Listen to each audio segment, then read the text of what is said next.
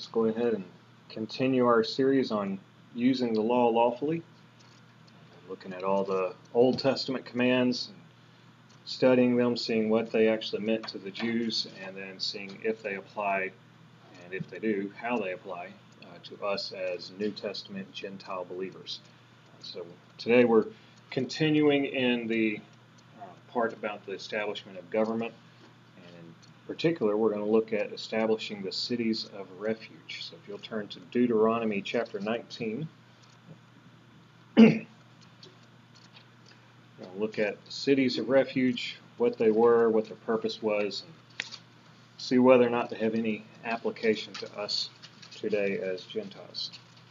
Deuteronomy chapter 19.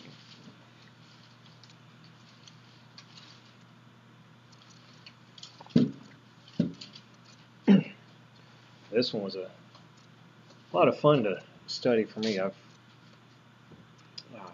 actually had many debates with people about the cities of refuge and how the Jews handled murder and manslaughter and all their different homicide laws. And it's a very interesting study. We're just going to skim the surface of it today, but if you ever get a chance to go really in depth into all the different commands having to do with killing and when killing is allowed, when killing is not allowed, when vengeance is allowed and when it's not allowed, and it's a very interesting study throughout the Scripture. And the Old Testament laws for homicide were just as, if not more, complex than our laws here in America today. It was not just a simple, thou shalt not kill. It's a very complex system of laws for homicides. But anyway, we'll just look at the cities of refuge, a little bit of an overview today. So first we're going to see that the Jews were commanded to establish places where anyone who killed a man could flee for refuge. So Deuteronomy 19, verse 1 through 3. When the Lord thy God hath cut off the nations whose land the Lord thy God giveth thee, and thou succeedest them, and dwellest in their cities and in their houses, thou shalt separate 3 cities for thee in the midst of thy land, which the Lord thy God giveth thee to possess it. Thou shalt prepare thee a way, and divide the coast of thy land, which the Lord thy God giveth thee to inherit, into 3 parts, that every slayer may flee thither. And just in those 3 verses, there is a whole lot that's packed into there. For example, you've got the establishment of the cities of refuge to begin with, but verse number 3, you've also got, thou shalt prepare a way. The Jews were required to build a highway system, and started out with 3 cities, and then God said later on, when you get bigger, make it 3 more cities to be 6 cities. So for those 6 cities, they were to have a highway system connecting those 6 cities to all the major cities throughout Israel, specifically so that people could flee to the cities of refuge if they killed someone. And so you have justification for highway systems. You have a division of the coast of thy land.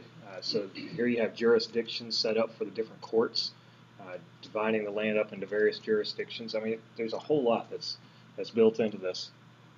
But what we see, overall here is that they're to create these cities of refuge. And we're going to look also in Numbers chapter 35, and we're going to go back and forth a lot between Deuteronomy 19 and Numbers 35, because those are the 2 passages that deal primarily with the cities of refuge.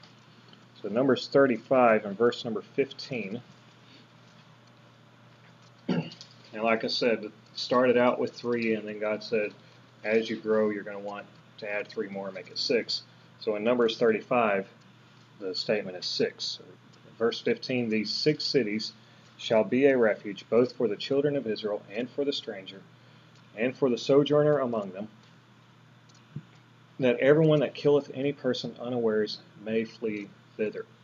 And it's interesting to note, you have strangers and sojourners. Strangers are foreign immigrants.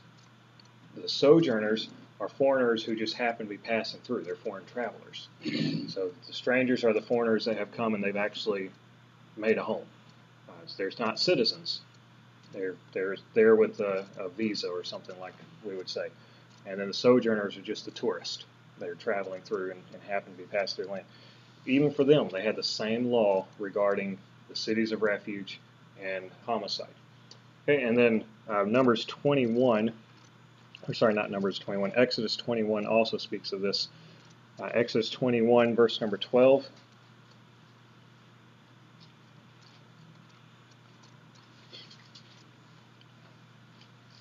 Exodus 21:12. He that smiteth a man so that he die shall surely be put to death.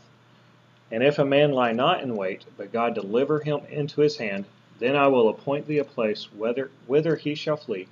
But if a man come presumptuously upon his neighbor to slay him with guile, thou shalt take him from mine altar, that he may die. Okay, and so here we have in verse 13 of this section in Exodus 21 that God would appoint them a place where people could flee if they killed a man, but it was an accident.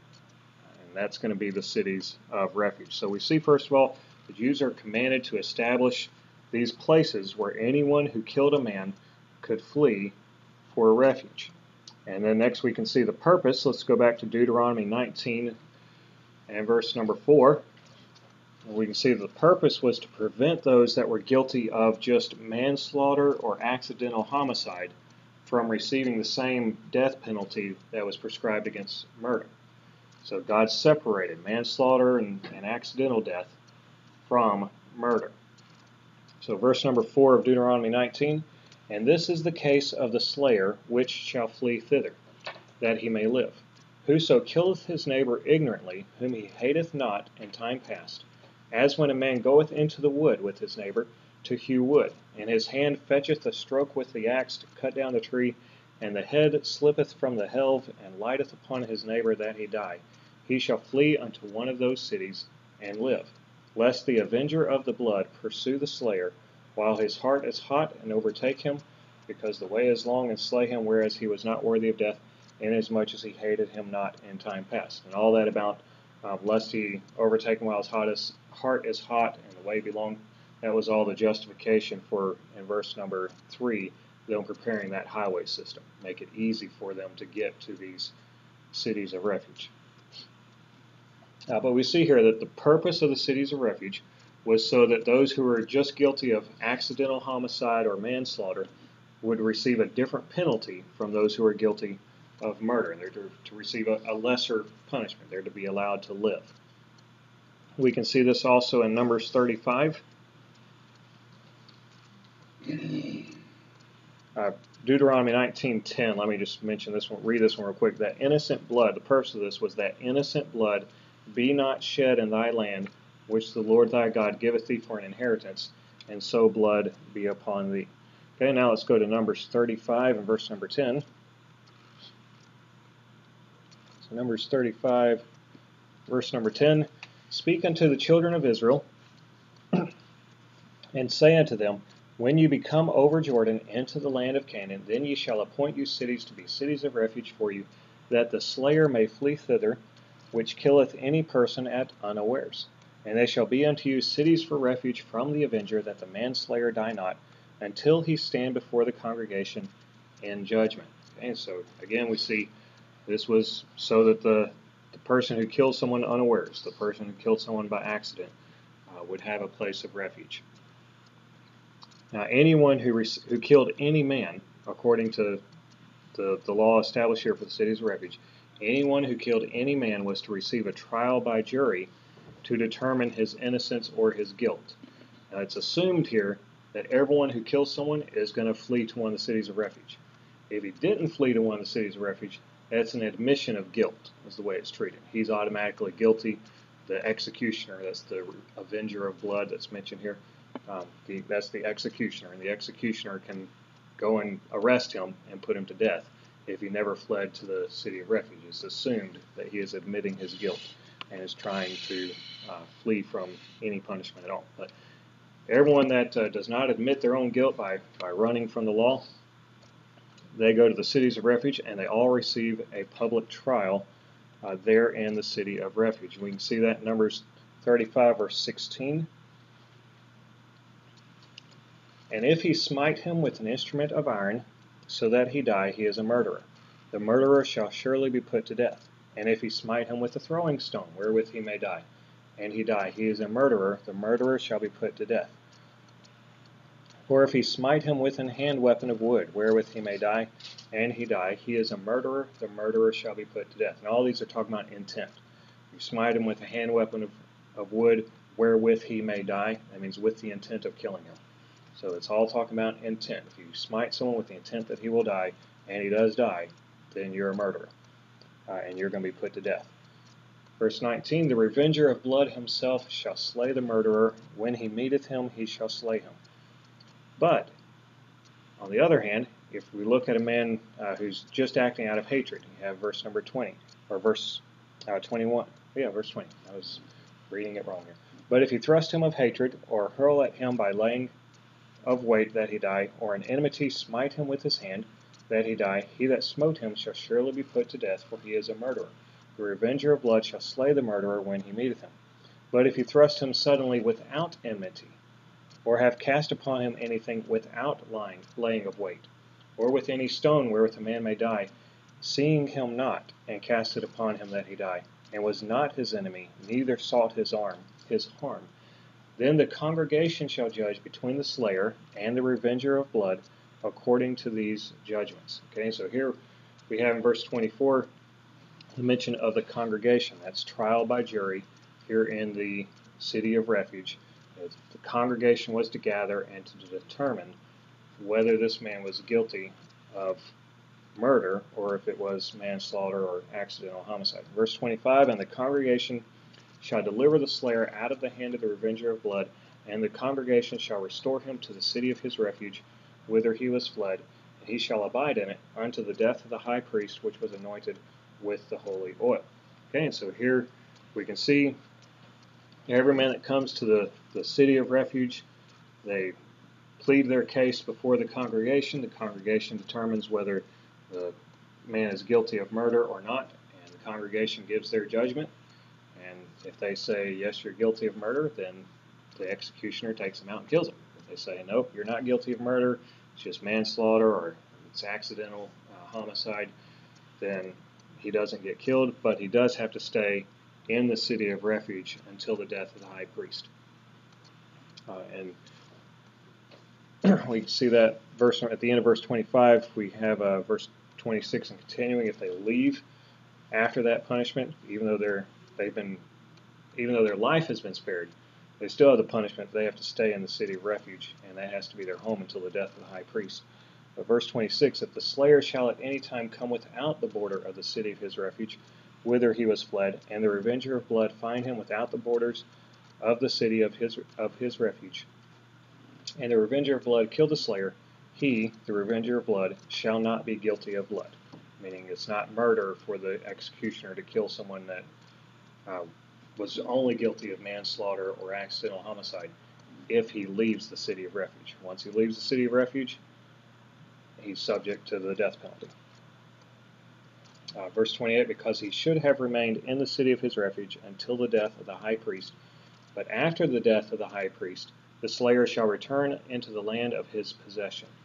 So once the high priest has died, everyone that's in the city of refuge can now leave the city of refuge if they want. They don't have to. But they can now leave the city of refuge, go back to their land of their inheritance and their family. And by the way, the city of refuge was not limited to just people who were guilty of manslaughter or accidental homicide. Anyone could live there. It was just that was the place where those people had to live. Anyone else had a choice whether to live there or not. So they would, if they fled to the city of refuge and they were found guilty of manslaughter, they would have to stay there. But most likely their immediate family would come with them. They would purchase a plot of land there and start a livelihood there in the city of refuge. So it wasn't a huge punishment, but it was a punishment that they were had to suffer for causing the death of another person. Executions, by the way, were to be public and personal. Let's turn back to Deuteronomy, this time Deuteronomy 17.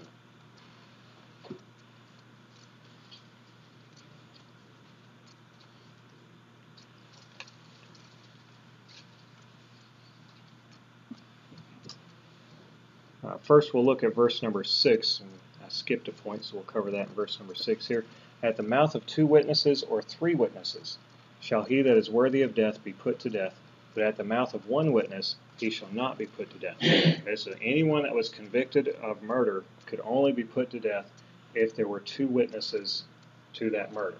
And we mentioned last week, if you remember, the principle of witnesses in Scripture did not just apply to people. So it's not talking about you had to have 2 people who were there as eyewitnesses. Other inanimate objects are often spoken of as witnesses throughout the Bible. Most famously when Jesus says that his words would be a witness against the people. Not that he himself would be the witness, but that his words would be a witness against them. So it's an inanimate object, the written word of God. That's a witness against those people who are doing wrong. In many cases throughout history or throughout Scripture, you see these references to witnesses that are inanimate objects. So that's evidence. So you have to have at least 2 pieces of evidence to prove that someone is guilty of murder in the Old Testament. Without those 2 pieces of evidence, you couldn't convict them of murder, and they were to be allowed to stay in the city of refuge. Okay, but then also in verse number 7, the hands of the witnesses shall be first upon him to put him to death, and afterwards the hands of all the people, so thou shalt put evil away from among you. So once someone was convicted of murder and given the death penalty, the people that were supposed to kill him were supposed to be first the people who witnessed against him. So anyone who gave testimony against him, this was personal. They couldn't just have this idea, oh, all I did was give testimony. I wasn't the one that actually was responsible for his death, if perhaps their testimony was false or something. If their testimony was false and they got away with it, they had to have the guilt of them personally being responsible for the death of that individual.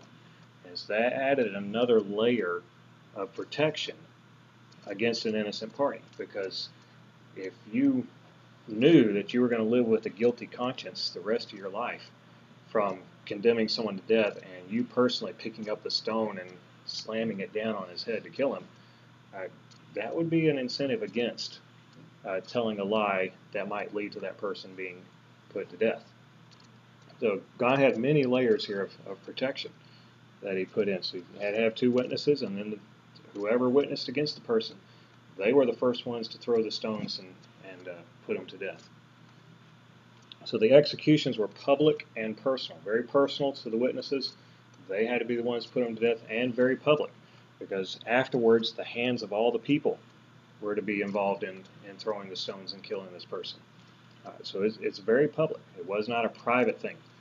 The purpose of the public executions was to bring fear throughout the land. We don't have time to look at that, but you can look many times where executions are mentioned in the Old Testament, and God followed that with, and all Israel shall hear and fear, and so shall you put away evil from among you.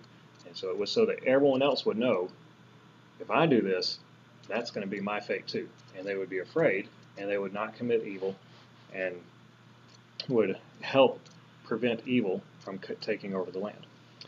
All right, then let's go back over to Numbers 35 and verse 31. Once this trial has taken place, the murderer has been found guilty. He's been sentenced to death. God gives a warning to the judges, saying that they're not to allow any lesser penalty than the death penalty. Moreover, ye shall take no satisfaction for the life of a murderer, which is guilty of death, but he shall be surely put to death. So satisfaction, that means you don't say, okay, I'll be satisfied if you just get life in prison. You don't say, okay, the law will be satisfied if you just spend 15 years in prison, then we'll let you out on good behavior. There is no satisfaction. It's not, I will be satisfied if you pay a fine. There is no satisfaction for anything for the life of a murderer. He has to be put to death. His life is entirely forfeit, and God did not allow any lesser penalty for murder other than the death penalty. Verse number 32, by the way, applies that also to the person who has left the city of refuge after he's been declared guilty of murder, or innocent of murder, but guilty of manslaughter. And ye shall take no satisfaction for him that is fled to the city of his refuge, that he should come again to dwell in the land until the death of the priest. So there's no way to say, okay, you've served your time and now you're out. He had to stay there until the death of the priest. That was it. And there was no other option for that. And the reason given for all this was, so ye shall not pollute the land wherein ye are, for blood it defileth the land. And the land cannot be cleansed of the blood that is shed therein, but by the blood of him that shed it. Defile not therefore the land wherein or which ye shall inhabit, wherein I dwell, for I the Lord dwell among the children of Israel. This statement here about defiling the land is a very important statement for this particular section of the law. When God mentions defiling the land, he's talking about natural law. He's not talking about just his law that's specifically for the children of Israel. Like, for example, some of the ceremonial laws. They just apply to the children of Israel. There's no application to anyone else. Here, when he says the land is defiled, he's talking about a natural law. Whether God stepped in and did anything, whether God gave any command or not, murder would still defile the land. The land itself would be defiled and become unclean because of murder being allowed to take place in the land. So this is a natural law. The law against murder, it is a natural law, not just a law for the people of Israel. The natural law he's referring to was given back in Genesis chapter 9. So let's turn there.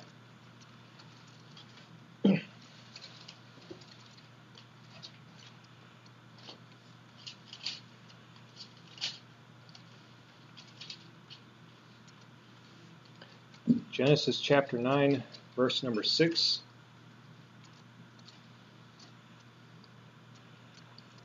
Whoso sheddeth man's blood, by man shall his blood be shed, for in the image of God made he man. Okay, so this is before there were any Jews, before there were any Israelites. This is just God talking to Noah and to his sons. That's it. Well, I guess their wives also were present. But those are the only people. You have Noah and his wife, his sons and their wives, and that's it. And God gives them the command, whoso sheddeth man's blood, by man shall his blood be shed, for in the image of God made he man. So this is a universal law, applies to all of humanity. It doesn't apply just to Israel. Okay, which that brings us to the New Testament application. In the New Testament, there is no direct command for establishing cities of refuge, for trial by jury, the requirement of 2 testimonies from 2 witnesses, or for public execution. None of those are commanded in the New Testament anywhere. But then again, the New Testament doesn't really deal with those subjects at all. It's not forbidden. It's just not even referenced in the New Testament. However, it still provides a very good example for us to follow. And in fact, our homicide laws throughout America originally were founded on the homicide laws in the Bible. Followed them very closely with the requirement of the 2 witnesses, we didn't have cities of refuge in America, but we did have protection from being put to death, because you could be put into protective custody and then appear before court before you were put to death. So there was a prohibition against just the executioner just going and finding the murderer and killing him. He had to go through a trial first, according to law. So we had that similarity to the cities of refuge.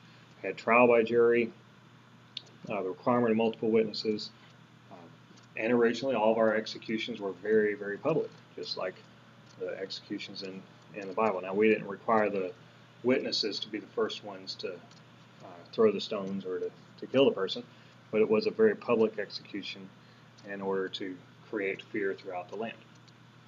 So originally, our homicide laws very closely mirrored the homicide laws in the Old Testament. Now, we've gotten away from that. Of course, we've gotten away from the death penalty, we've gotten away from a whole bunch of the aspects of the homicide law. Those states that do have executions now, they're very private, and, in a room, there's no real news media or anything there. You just have the criminal and his family, if they want to be there, and lawyers and stuff like that. And that's it. It's real private. It's not public. I think it would be good to bring it back to being public execution. People would become afraid of killing others a lot more if it was public. But none of that is commanded. It's just a good example for us to follow. Again, we understand that if God set up a government for people and He directly established certain laws for them, then those are going to be the best laws for those people at that time that could ever possibly be written. And so we would want to learn from those laws, and our founders did learn from those laws and set up our laws to mirror them however much they applied to us as possible.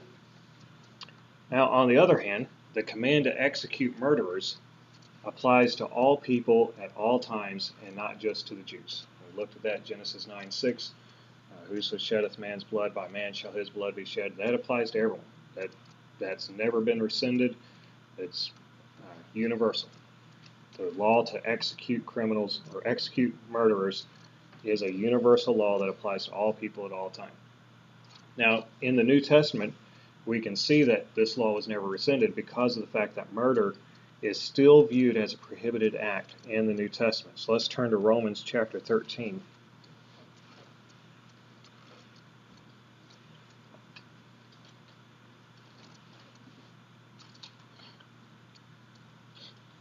Romans 13 and verse number 9. It's a very good verse for talking to people that are opposed to the death penalty and opposed to the punishment of murderers. Because a lot of times they'll say, well, yes, in the Old Testament God had the death penalty, but now we're supposed to be people of love. The command now is to love each other. And so we can't kill someone in love. Well, I can take them back saying God is love, and He was love in the Old Testament, and He ordered people to be killed, and He's still love now. That means that the fact that He's love doesn't mean that you can't kill someone, especially a murderer. But I like going to Romans 13:9 for this. And we said, see, for this, thou shalt not commit adultery, thou shalt not kill, thou shalt not steal, thou shalt not bear false witness, thou shalt not covet. And if there be any other commandment, it is briefly comprehended in this saying, namely, thou shalt love thy neighbor as thyself. So here we see, first of all, that thou shalt not kill is still seen as an applicable commandment in the New Testament, even under the law of love.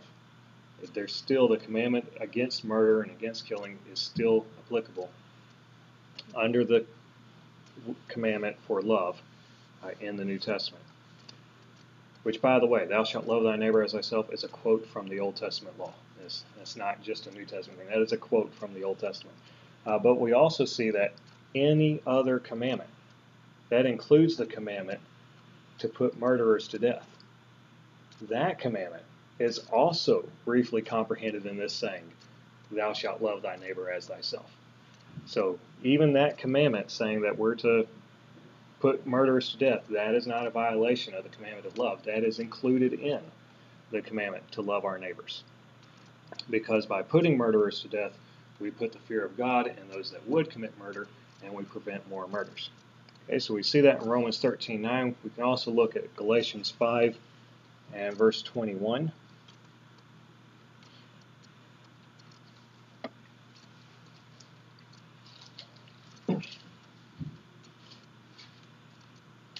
Here we can see that murder is still seen, even in New Testament times, murder is still seen as a sin that makes one worthy of death and hell. In Galatians 5:21, we have envyings, murders, drunkenness, revelings, and such like, of the which I tell you before, as I have also told you in time past, that they which do such things shall not inherit the kingdom of God. And so here we have people that commit murder, are not worthy of inheriting the kingdom of God. They are worthy of death and eternal torment in hell. Now, the good news, of course, is that Jesus paid that penalty of death and hell, and that they can still get to the kingdom of God by confessing their sin and accepting His forgiveness of their sin, accepting His salvation. But in the New Testament, murder is still seen as a sin that makes one worthy of death and hell.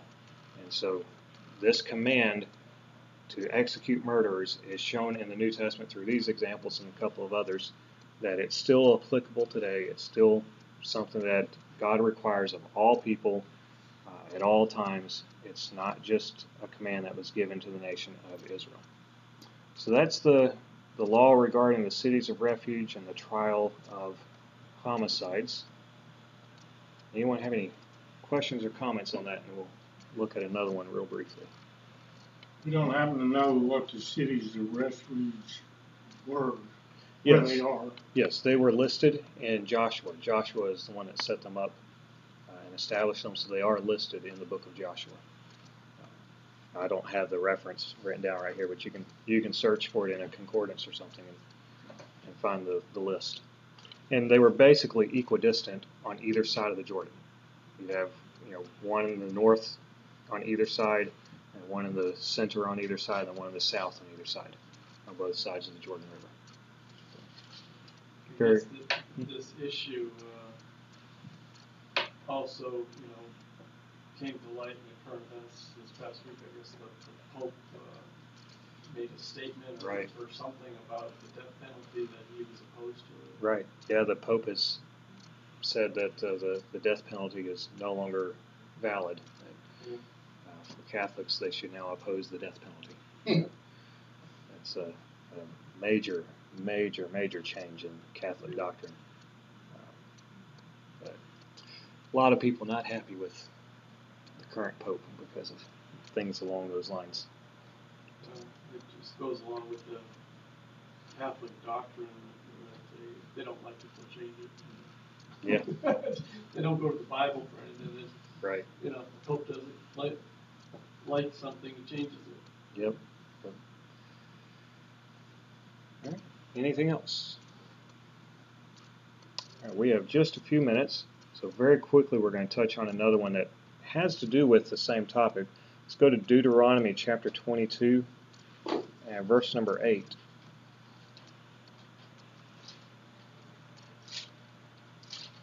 And this is the command to put railings or battlements across the roof of the house. The Jews, their houses all had flat roofs, and so people would go up on the roofs for entertainment or to rest or whatever. And there's a lot of activity took place on the roof of the house. So for us, it would be similar to a porch or a deck in our cultures. They were required to put a railing around the rooftops, similar to how our building codes require us to put railings around porches and decks and stairways and things. So Deuteronomy 22 verse 8, when thou buildest a new house, then thou shalt make a battlement for thy roof, that thou bring not blood upon thine house, if any man fall from thence. So they were commanded to put these railings around their rooftops. Anyone who did not put the railing would be guilty of murder if someone fell off their roof and died. That's what it means when it says that thou bring not blood upon thine house. And we just looked at the laws about the murderer and how murder brings blood upon the land and defiles the land.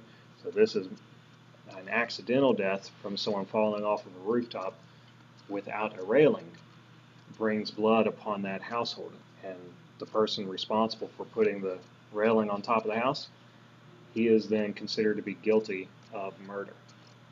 And the Jews teach that this verse establishes a principle that requires the use of safeguards when any action is taken that might endanger someone else's life. So whether you're talking about the rooftop or putting lids on top of wells, just any type of safety requirement that's necessary to prevent the loss of life, they view all of that being encompassed in this one example because they say it establishes a principle that should be applied throughout all of life. Now the New Testament application, again, there's no direct command for this, but it is a very good example for us to follow, and we have to keep in mind this command is based on the prohibition against killing another man. So it's based on that universal prohibition against murder. And it gives us an example of how to determine whether a man is guilty of violating this prohibition against murder. And so God is basically saying, even though this person that died was not intentionally pushed off of the housetop, The fact that the homeowner did not take the proper safeguards means that it's the same thing as if the homeowner had pushed him off the housetop. And so the homeowner is just as guilty of murder then as he would have been if he had just pushed him. So it gives us an example of how to determine whether or not someone is guilty of just manslaughter in this case or guilty of murder in this case. And the answer is, if he didn't follow the proper safeguards, then he's guilty of murder. This, by the way, is a justification in our society for things like building and safety codes that we often complain about, and a lot of times they're a real pain in the neck to have to deal with. And sometimes they're just there to literally be a pain in the neck, because some of those codes are passed specifically by the companies that have a lot of money wanting to influence politicians to pass those codes so that companies without a lot of money go out of business, and thus they eliminate some of their competition. That's an abuse of the law, but the law itself, the principle is still there, that building and safety codes are valid. They're not a violation of God's law. I have a lot of friends who are leaning anarchists, libertarian/anarchist, and they go on and on about building codes being a violation of God's law, and that's the government forcing themselves into places where they're not supposed to be. And I take them back to this. Like, here you go. Here's a building code in the Old Testament that God established Himself. So no, building and safety codes are not a violation of God's law. They are in a continuation or an extension of God's law against murder. So that's the law regarding putting your battlements on the rooftops. Any comments or questions? All right, we'll go ahead and stop there since it is time to head out. Brother Ramon, why don't you close us in prayer? Gracious Heavenly Father, we just praise you, Lord, for the God that you are. We praise you for your word. We thank you